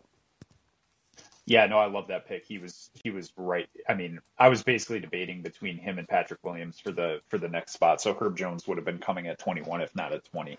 And it's fair. I mean, Herb Jones is 3 full years older. So I mean, if you wanna say like, I mean, imagine Patrick Williams 3 years from now versus Herb Jones today. I think that's a very, very reasonable bet. Yeah. This is one of my guys, so this is one for me. He may not even have been on your top 30. I'm going to take Saddiq Bey here. Oh, not mine. Okay, cool. Saddiq Bey, to me, I'm just infatuated with Saddiq Bey. So his year over year, from his rookie season where he was 12, 4.5, and 1.5, he went to 16, 5.5, and 3. His progression to me, so he's 6'8", he's thick as hell. And he puts so much effort into the defensive end of the floor. Now, he doesn't have the athleticism of a lot of guys, which I think is why he's at 21 and he's not higher up, to be honest. But he makes up for it in effort.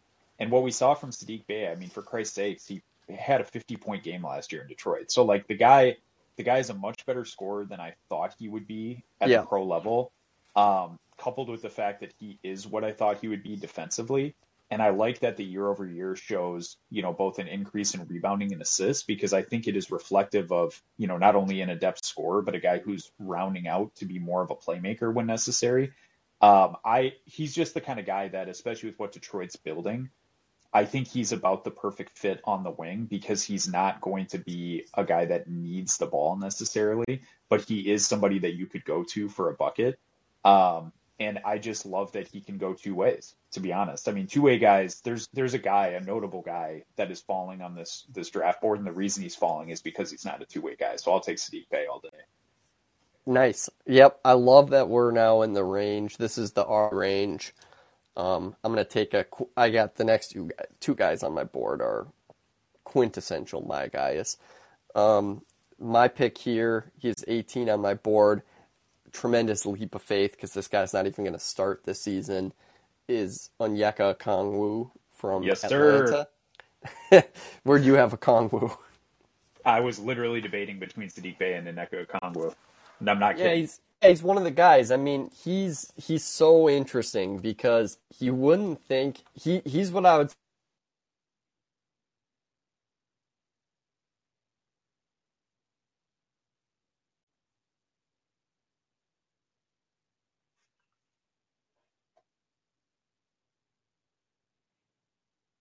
6'8" center, and no one ever, even around draft time, when no one was ever like, isn't that a little weird? That Rick, real quick, yeah, go back. I think you might have cut out. I wasn't catching you. I don't know if you're going to come through on the recording. Go back to Onyeka Okongwu. No problem. So Onyeka Okongwu he's a critically acclaimed player. Like, he's the type of guy that NBA nerds love when you watch him play. He's more than the sum of his parts. We're talking about a guy that is a 6'8" center, and even around draft time, you and I had him in the top 5 for sure in that draft. No one was ever just like, well, you're going to really draft a 6'8" center, in the top 10 of the draft. And the reason you do is because he's just really effective. And he is a guy that, when you look at his stats, his impact stats, he is rated extremely well. And this was also true at USC. This was what I also always loved about him, is he was like the fourth Ball brother from Chino, and he grew up playing with the Balls. And so he is just a guy that knows how to fit in on the court. Obviously, if you're going to play on a team with Lonzo, LaMelo, and LiAngelo Ball, like, you're going to have to play a role. And he did. He excelled at it. Last year, he shot 69% from the field. He had a PER of 19. His on-off stats are very good. And so the question is just going to be like, health. He hasn't really been able to string together a lot of health, and he has a very good player in front of him. But if you were to ask me, like, who's the most likely guy to, and there's some stylistic comparisons, but it's not an apples to apples comparison. But, like, who's gonna take that Bam leap? Like, who's the guy in the 20s here that hasn't yet shown what he could be, and is just gonna kind of seemingly come out of nowhere and show parts of his game that weren't readily obvious before? I think it's him. Yeah, it's interesting. Onyeka Okongwu, I would have taken him as well. It is a bet on what we think his future will be, not what he's shown in the league thus far. And I think that contrasts well with a guy that I'm going to take here. And really, just to finish off the proven guys, this will be the last guy that's really proven something considerable here at the NBA level, and that's Tyler Hero. Tyler Hero, he's not my cup of tea necessarily, but when you look at the remaining guys on this list, and we'll get to 24 through 30 here, which will defend this point well, Tyler Hero is a legitimate 21-point-a-game scorer at the NBA level. Year over year, his shooting averages have gone up. his scoring averages have gone up. He shoots 40%. He shot 40% from three last year and 45 from the field. And it's just one of those things where we argued earlier in the podcast that scorers are kind of a dime a dozen. You can find guys that can go for 20. But my argument is with the guys we have left, if I take Tyler Hero here, you know you're getting 20. With the guys left, you really have no fucking clue if that's coming. You can hope, but probably not. Almost definitely not. But it's probably not coming. So at least with Tyler Hero, although he's an imperfect player, at least I know that I'm getting that aspect of his game.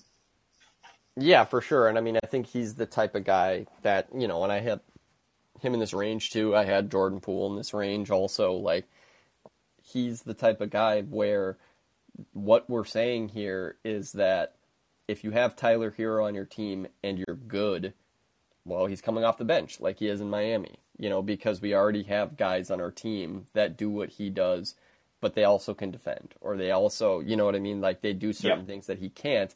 And so the reason why a guy like Herb Jones, I would take Herb Jones ahead of Tyler Hero is because that's what we're trying to build. You know, we're trying to build a really good team here. And I know I can play Herb Jones for 40 minutes in a playoff game. I'm not so sure I can play Tyler Hero ever 40 minutes in a playoff game. But he also has been insanely productive for his age also. And so I think he's definitely, his name has definitely taken a beating this summer, I think, because by virtue of like Miami trying to get in on these star trades and seemingly nobody having much interest in him not getting an extension. And so he is definitely primed for a very big year. You would have to imagine that he's going to at least have the opportunity to start. The real thing with Miami, and maybe he's having a hard time understanding this, is like Spo is always starting random ass guys. So it's like, you know, the fact that Max Strus is the starter and Tyler Hero isn't, that doesn't necessarily mean Max Strus is a better player. It's just that Spo, almost more than any other coach, is a master of lineup configurations, and it's not just like, I got to start the 5 best guys, you know. And so we'll see what his season is. Is it possible? Like, it's definitely possible that he's a 25 a game scorer this year, all-star this year. So we're just going to have to see. I mean, that's clearly not a bet, though, that the league is making. No, and I won't either. So what do you got at 24? Here's another one of my guys. It's former Miami Heat player Precious Achiuwa, brother of God's gift Achiuwa, center for another undersized center for the Toronto Raptors, a garbage man.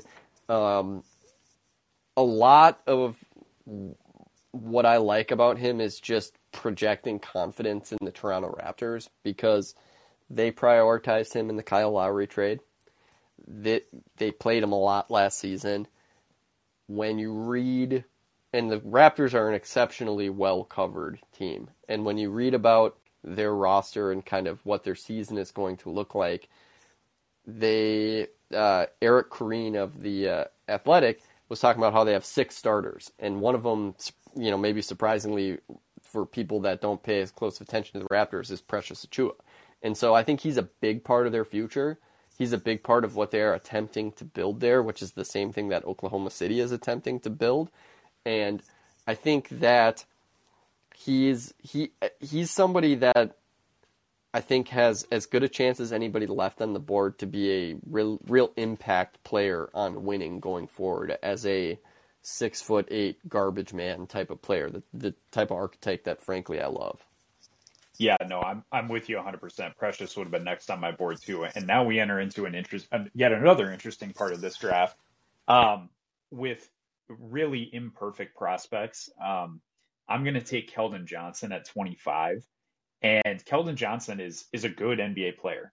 He's already proven to be a good NBA player. He averaged 17 a game last year on 6 rebounds. He shot 40% from 3. Like, this is a legitimately good NBA player. The question I have with Keldon Johnson is, are we ever going to get more than just a good NBA player out of this guy? We're going to certainly find out this year. He's going to have all he can eat this year. Yeah, he's a category of player, when I was tiering it, where I put him as just, a quintessential, this is a starter. This guy will start in the league. But I don't know if he has all-star caliber potential. I don't know what he has left kind of in the tank when it comes to his development, if he has any leaps left or if it's going to be incremental improvement. The one thing that worries me more than anything with Keldon is he's 6'5". And he's not a traditional small forward. When you watch him play, he doesn't have the quickness and agility that you'd like to have out of a 3. And he is very small to play a 4. So he is one of the few tweeners that I'm a little bit dubious of. I really love tweeners, like we've talked about on this podcast, but he is one that I'm a little dubious of. But at the same time, like undeniably productive, is carving out a really, really good career for himself. He's going to be in the league a long time, and he's a player that a lot of teams would like to have. He would start on a lot of teams in the league. I think it's a very reasonable pick. I had him in this range also. Him, just like Tyrese Halliburton, we're going to learn a lot about, the reaches of their game because they're going to have that latitude to explore it. So here's a guy that, I wasn't really expecting to like as much as I did last season. And that didn't really bear out too much statistically, but he's a guy that you and I are extremely familiar with because he played against the Timberwolves a lot, and that's Zaire Williams from the Memphis Grizzlies. Something I didn't know about Zaire Williams coming into the league, but was abundantly obvious when we got to watch him, and you and I probably got to see him over 20 times last year, is the guy is a dog, and he's a motherfucker, and he fits really well with what Memphis is building from an attitude standpoint. And I hope he gets the opportunity this season to start or to at least play more minutes. But I think one of the reasons why Memphis didn't really push their chips in like how Minnesota and Cleveland did is they didn't see the perfect fit there. And I think they believe in what they already have on the roster. And I think they feel really strongly about Zaire's long-term upside. And that's just to be seen. He's very tall. He's very skinny. He's not exceptionally good at anything, right?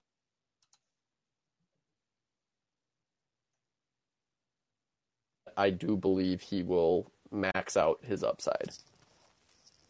No, it's a great pick. You're right. You and I watched him play a ton, and he is tough as nails. When you see him take the basketball court, you would not anticipate. Oh boy.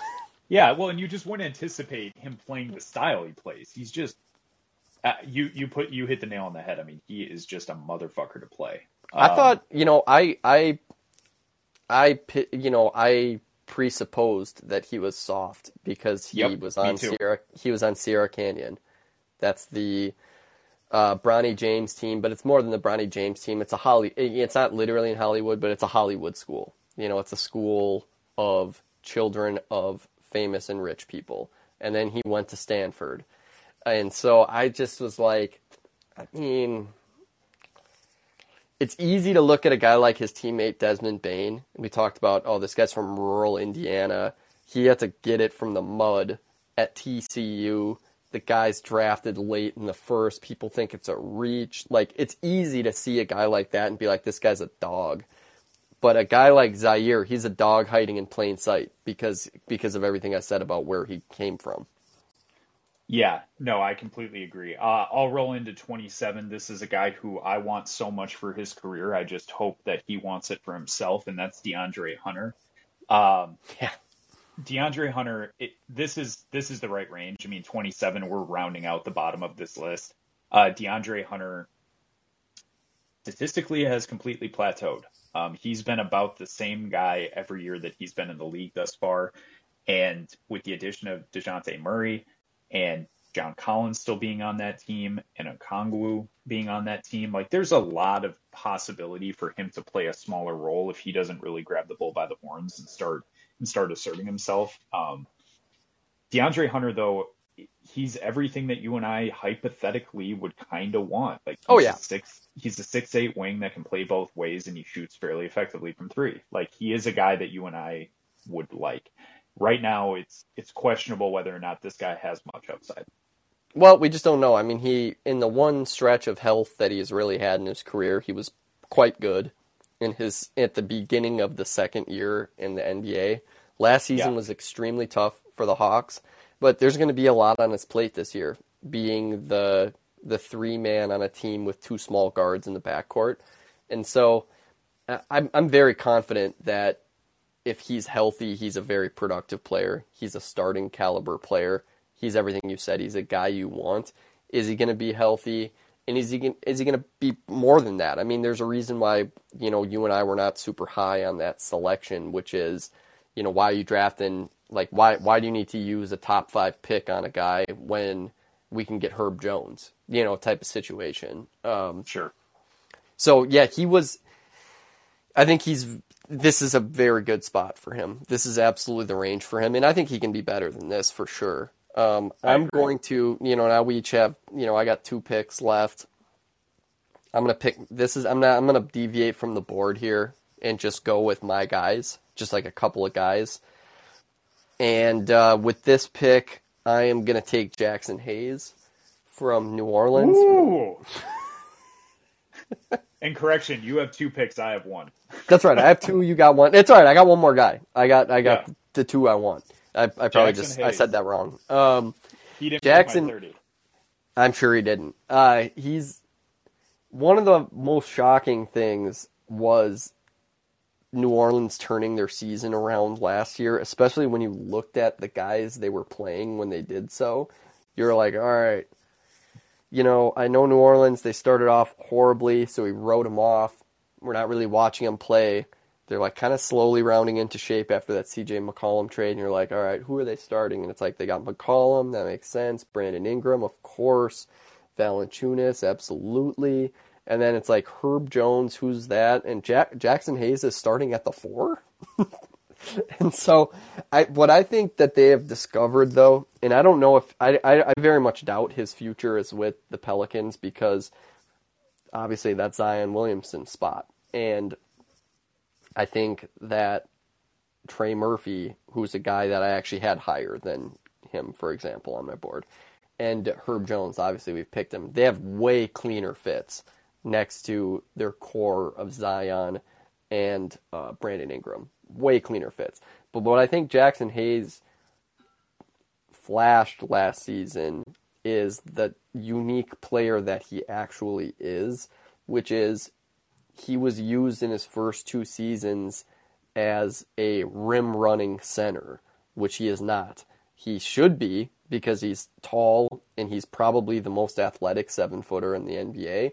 But what he actually is potentially a multi-position disruptor defensively. And so I actually thought that them playing him next to a center, and I think this is where a lot of people have been getting this wrong, and why you're now seeing a lot of teams with quote-unquote 2 bigs, is when you have a guy like Jackson Hayes, the best thing you can do for him is actually play him next to a center because he's more disruptive off the ball in pick and roll action than he is as the drop man in the pick and roll. It's the old Giannis, Brook Lopez thing, which is you have a very tall guy going straight up playing center in a pick and roll. But if you have somebody that's athletic and with insane size helping and recovering, very difficult, very, very, very difficult to score against. And I don't know what Jackson Hayes' offensive game is. I would venture to say it's not very good. But I think defensively, I think you find the right team, and he will give you what, for example, Jared Vanderbilt gave the Timberwolves last season. I think that is, he was pigeonholed as a rim runner. I think what he truly actually is a garbage man 4. And I think if you could get him into that spot, I think I would have him in I think he has more to work with, for example, than like Precious Achiuwa, who I picked higher. Yeah, I think, Jackson Hayes, who would have thought that his career gets kind of resurrected by moving to the 4? His career is wild on so many levels. On every level. I mean, it's kind of insane how that played out last year. And I agree with you. Like, he's deserving of being on this list. And to be honest with you, before I get to my last pick, it breaks my heart that there's like 5 guys that I would like to just have on this list that are just not going to. Oh yeah, so we're gonna have to do an honorable mention, but yes, for sure. Yeah, and that sucks. That shows how deep this league is. But yeah, Jackson Hayes is a guy that I think, it's interesting that a couple picks we talked about were just basically taking offense and acknowledging that they don't play defense. With Jackson Hayes, we're like, I have no fucking clue what he could ever do offensively, but I do like having him on the team from a defensive perspective. That's kind of this range, is just like, can any of these guys round out their game and play both sides at some point in their career, or are they just going to be, potentially a high level player on that one side, which will still carve out a career. So my final pick, and man, it's really tough. There's a bunch of guys I'd like to take, but this guy is just one for me. And I know you like this guy a lot. You actually had a somewhat of a family connection to this guy, not a relation, but somebody who knows somebody. I'm going to take Bones Hyland here.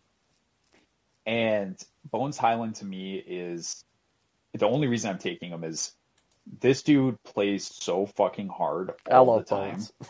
And I will just bet on guys like that figuring out how to be really good NBA players, because he cares so fucking much. And in Denver, like, they would bring him in and he'd be a spark plug. He'd make some mistakes. He was a rookie, for Christ's sake. So he'd make some mistakes, which is baked into the cake when you give a rookie minutes on a good team. But what I love about him is just, you cannot in any way question his attitude, his want to. He right now plays, I'd say probably league average defense at best, just because he tries really hard. But I mean, he's rarely in the right position. He gambles way too much, but that's partially because he's very small. But honestly, man, like, if you're Bones Hyland and you can create a path to an NBA career from what you were given, that's unbelievable. And to be honest, in Denver, again, he's going to be just a quintessential spark plug player off the bench who, certain nights you'll see him go for 16 points in 6 minutes. And also defensively, I don't think he's afraid of anybody. So I think as he grows and as Denver continues to develop him, I think you have at least the mentality necessary to be a really productive player. We'll just see if he gets there. I love me some Bones, man. Certainly love that pick. My last pick here, I think you already know it. I think our listeners, any longtime listeners, know it. I will absolutely... You know what? Actually, me and Ashley, my wife, we watched Titanic a couple weeks ago, and the captain of the boat in the movie, when he realizes that they are doomed, what does he do? He's not trying to take the spot of a small child on a lifeboat. He's not trying to push women out of the way to get on a lifeboat. No, he goes into the captain's room and he goes down with the ship proudly, right? So I will do the exact same thing here, and I will take Usman Garuba off of the Houston Rockets. I fucking knew he was going to be on this list. Oh, God. Go for it. Well, so, Dan, you know me so well. Why don't you tell the listeners why I have Usman Garuba on this list? Well, because you see something in Usman Garuba that nobody has actually seen. The guy was hurt for a while, and then he was in the G League for a while, and then he was up with the Rockets not playing, and then he was up with the Rockets like kind of sort of sometimes playing. At this point, just you have a blank canvas with Usman Garuba. You paint into existence the picture that you believe is going to be Usman Garuba. Draymond Green. Yeah, that's the one. Yeah, that's. I mean, to me, that's it. I mean, I think. Let me see. I gotta pull up the game log, because obviously I was a big fan of him in the draft. He played, in my mind, I have this memory of him like playing garbage time in the first game of the season last year against the Timberwolves, a game I attended, and just being like, feeling validated after that, which, yes, I'm looking at it.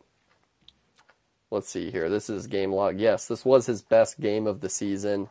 He played 8 minutes in garbage time against the Timberwolves, was a plus 17 in those 8 minutes, had 2 blocks, had a steal.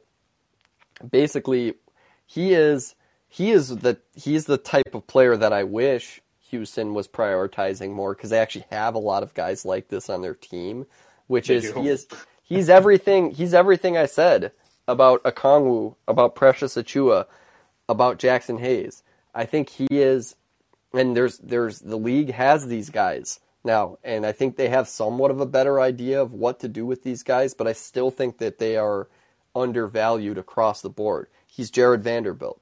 He's at least at this point, a 0 on offense, but defensively, he's a guy that he needs to get quicker to guard on the perimeter more, but he's extremely physical. He is a preternatural defender in terms of just knowing what to do, being a guy that played in Spain, played for Real Madrid, and playing a role there as a teenager. So I don't think he's anything that he hasn't been yet. I just believe that what he was overseas and what he is to Spain, he can and should be here in the NBA. Now, I don't know if that's going to happen with Houston. Obviously, I would predict no. But to me, I really wish, notably Şengün, neither of us drafted Alperen Şengün, but yeah, I really wish he's just not the player I want on that Houston team. I wish there were, to me, I would love to see some minutes, and they would get crushed, but I would love to see some minutes with Garuba, Jayshawn Tate, and Jabari Smith, or Garuba, Jabari Smith, and KJ Martin. Because to me, that's the team they should be building, where they have 3 guys in the front court that you can play very aggressive defensively because they are quick and they're long and they're all of those things. And so, yes, Garuba, I'm going down with the ship. But frankly, because we're doing 30 this year and not 25, I'm not really exactly looking at a murderer's row of guys that I decided to not take instead of him. So I'm cool with it.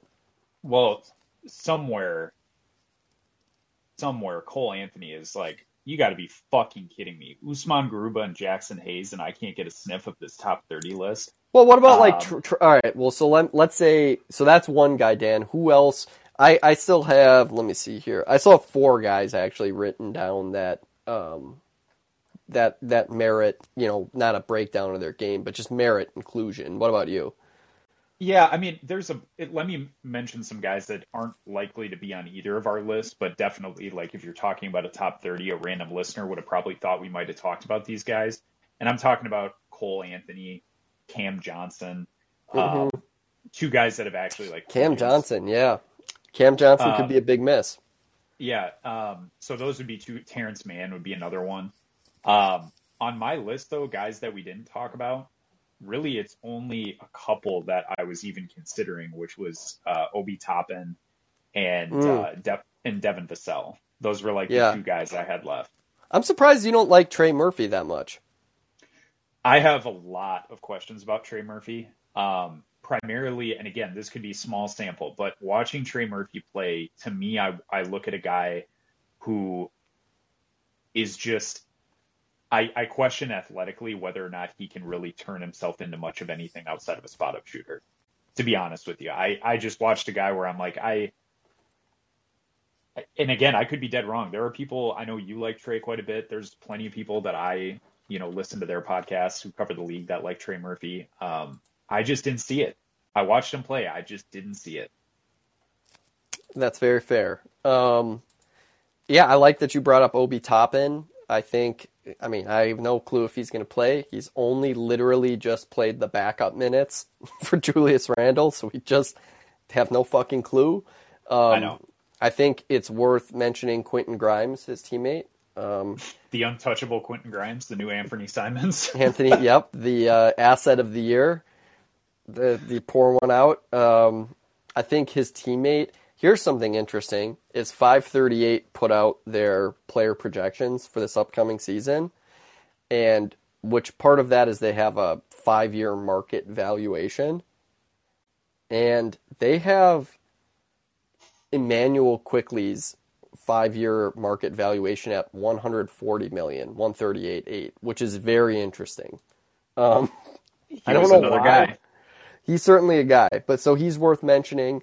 I'm going to also, you know what? I'm gonna also mention Jalen Noel, which if we're gonna talk about some Homer stuff, I love Jalen Noel. I absolutely love his game. I love his attitude.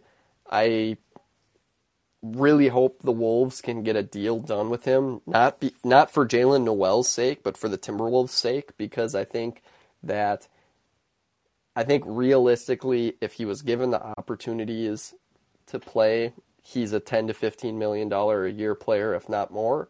And so I'm a big believer in Jalen Noel's game. I'm very, very, very happy that the Wolves consolidated that position to free up. It wasn't with the explicit desire to free up space for Jalen Noel, but that's an ancillary benefit. And so I hope that he is penciled in to 20 to 25 minutes a game this year, because I think he has earned it for sure.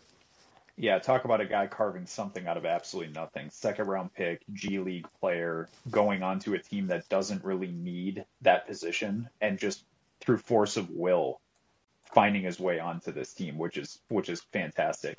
Another guy that last year, any listeners to the Tough Watch last year, a guy that completely fell out of the top 30 but made the top 25 last year. I think you and I have both sold not all of our remaining stock, but we are holding a very small position on Kevin Porter. Yeah. I mean, he was really high on last year's list, man. If I'm not mistaken, he made top 15 on last year's list and couldn't find his way onto the 30, which is pretty indicative of what we saw from him this past season. Absolutely. I may have said in a podcast last year that, everybody would want a backcourt like Kevin Porter and Jalen Green. I might want to take that back. I might not. I don't know. We'll see. I'm taking it back for sure. We'll see. I'm encouraged by the fact that Houston seems like they want to extend him. That's somewhat encouraging in terms of just what's going on behind the scenes. Yeah, two more guys real quick. Ayo Dosunmu, who played last year for Chicago only due to injury, but proved himself in my eyes to be better than Kobe White. For sure. Oof. And one more to look at, and this is a deep cut because this team probably is going to be pretty bad. Interested to see if Nas Little turns into anything. Oh, I love Nas Little. Yeah, very curious what he's able to do this year in Portland. He'll have a pretty big role comparatively speaking to what he's had before. So I thought he was very good last year before he got injured. Yeah, and I thought it was pretty clear that he had finally figured out how to be an NBA player. Before that, I was actually worried that he might fall out of a rotation period. He proved himself to be a guy who can get minutes, which is good. We're just going to go, we'll rapid fire a few more. Like, I love KJ Martin off of Houston. The thing about Houston is I like a lot of the guys that they just don't play. Yeah, which is why I'm so bearish on that team. They somehow have taken all the guys you and I like and benched them and give an abundance of minutes to guys that we think don't deserve them. So that's not great. Well, the problem that I had with them last year was just that they were not experimenting enough when it was just like unclear why certain guys were justified in playing 25 to 30 minutes a game and other guys just weren't playing at all. You know what I mean? It's just like, you're like, well, like,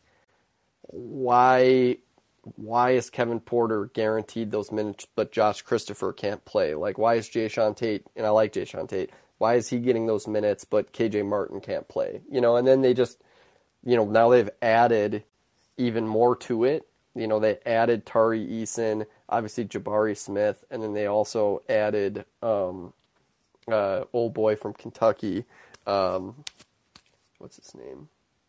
Can't think of this dude's name. Oh, Ty Ty. Yeah, they added Ty Ty. Yeah.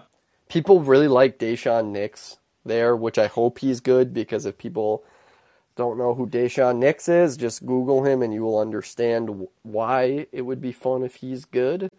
It's just a fascinating team, man. I think this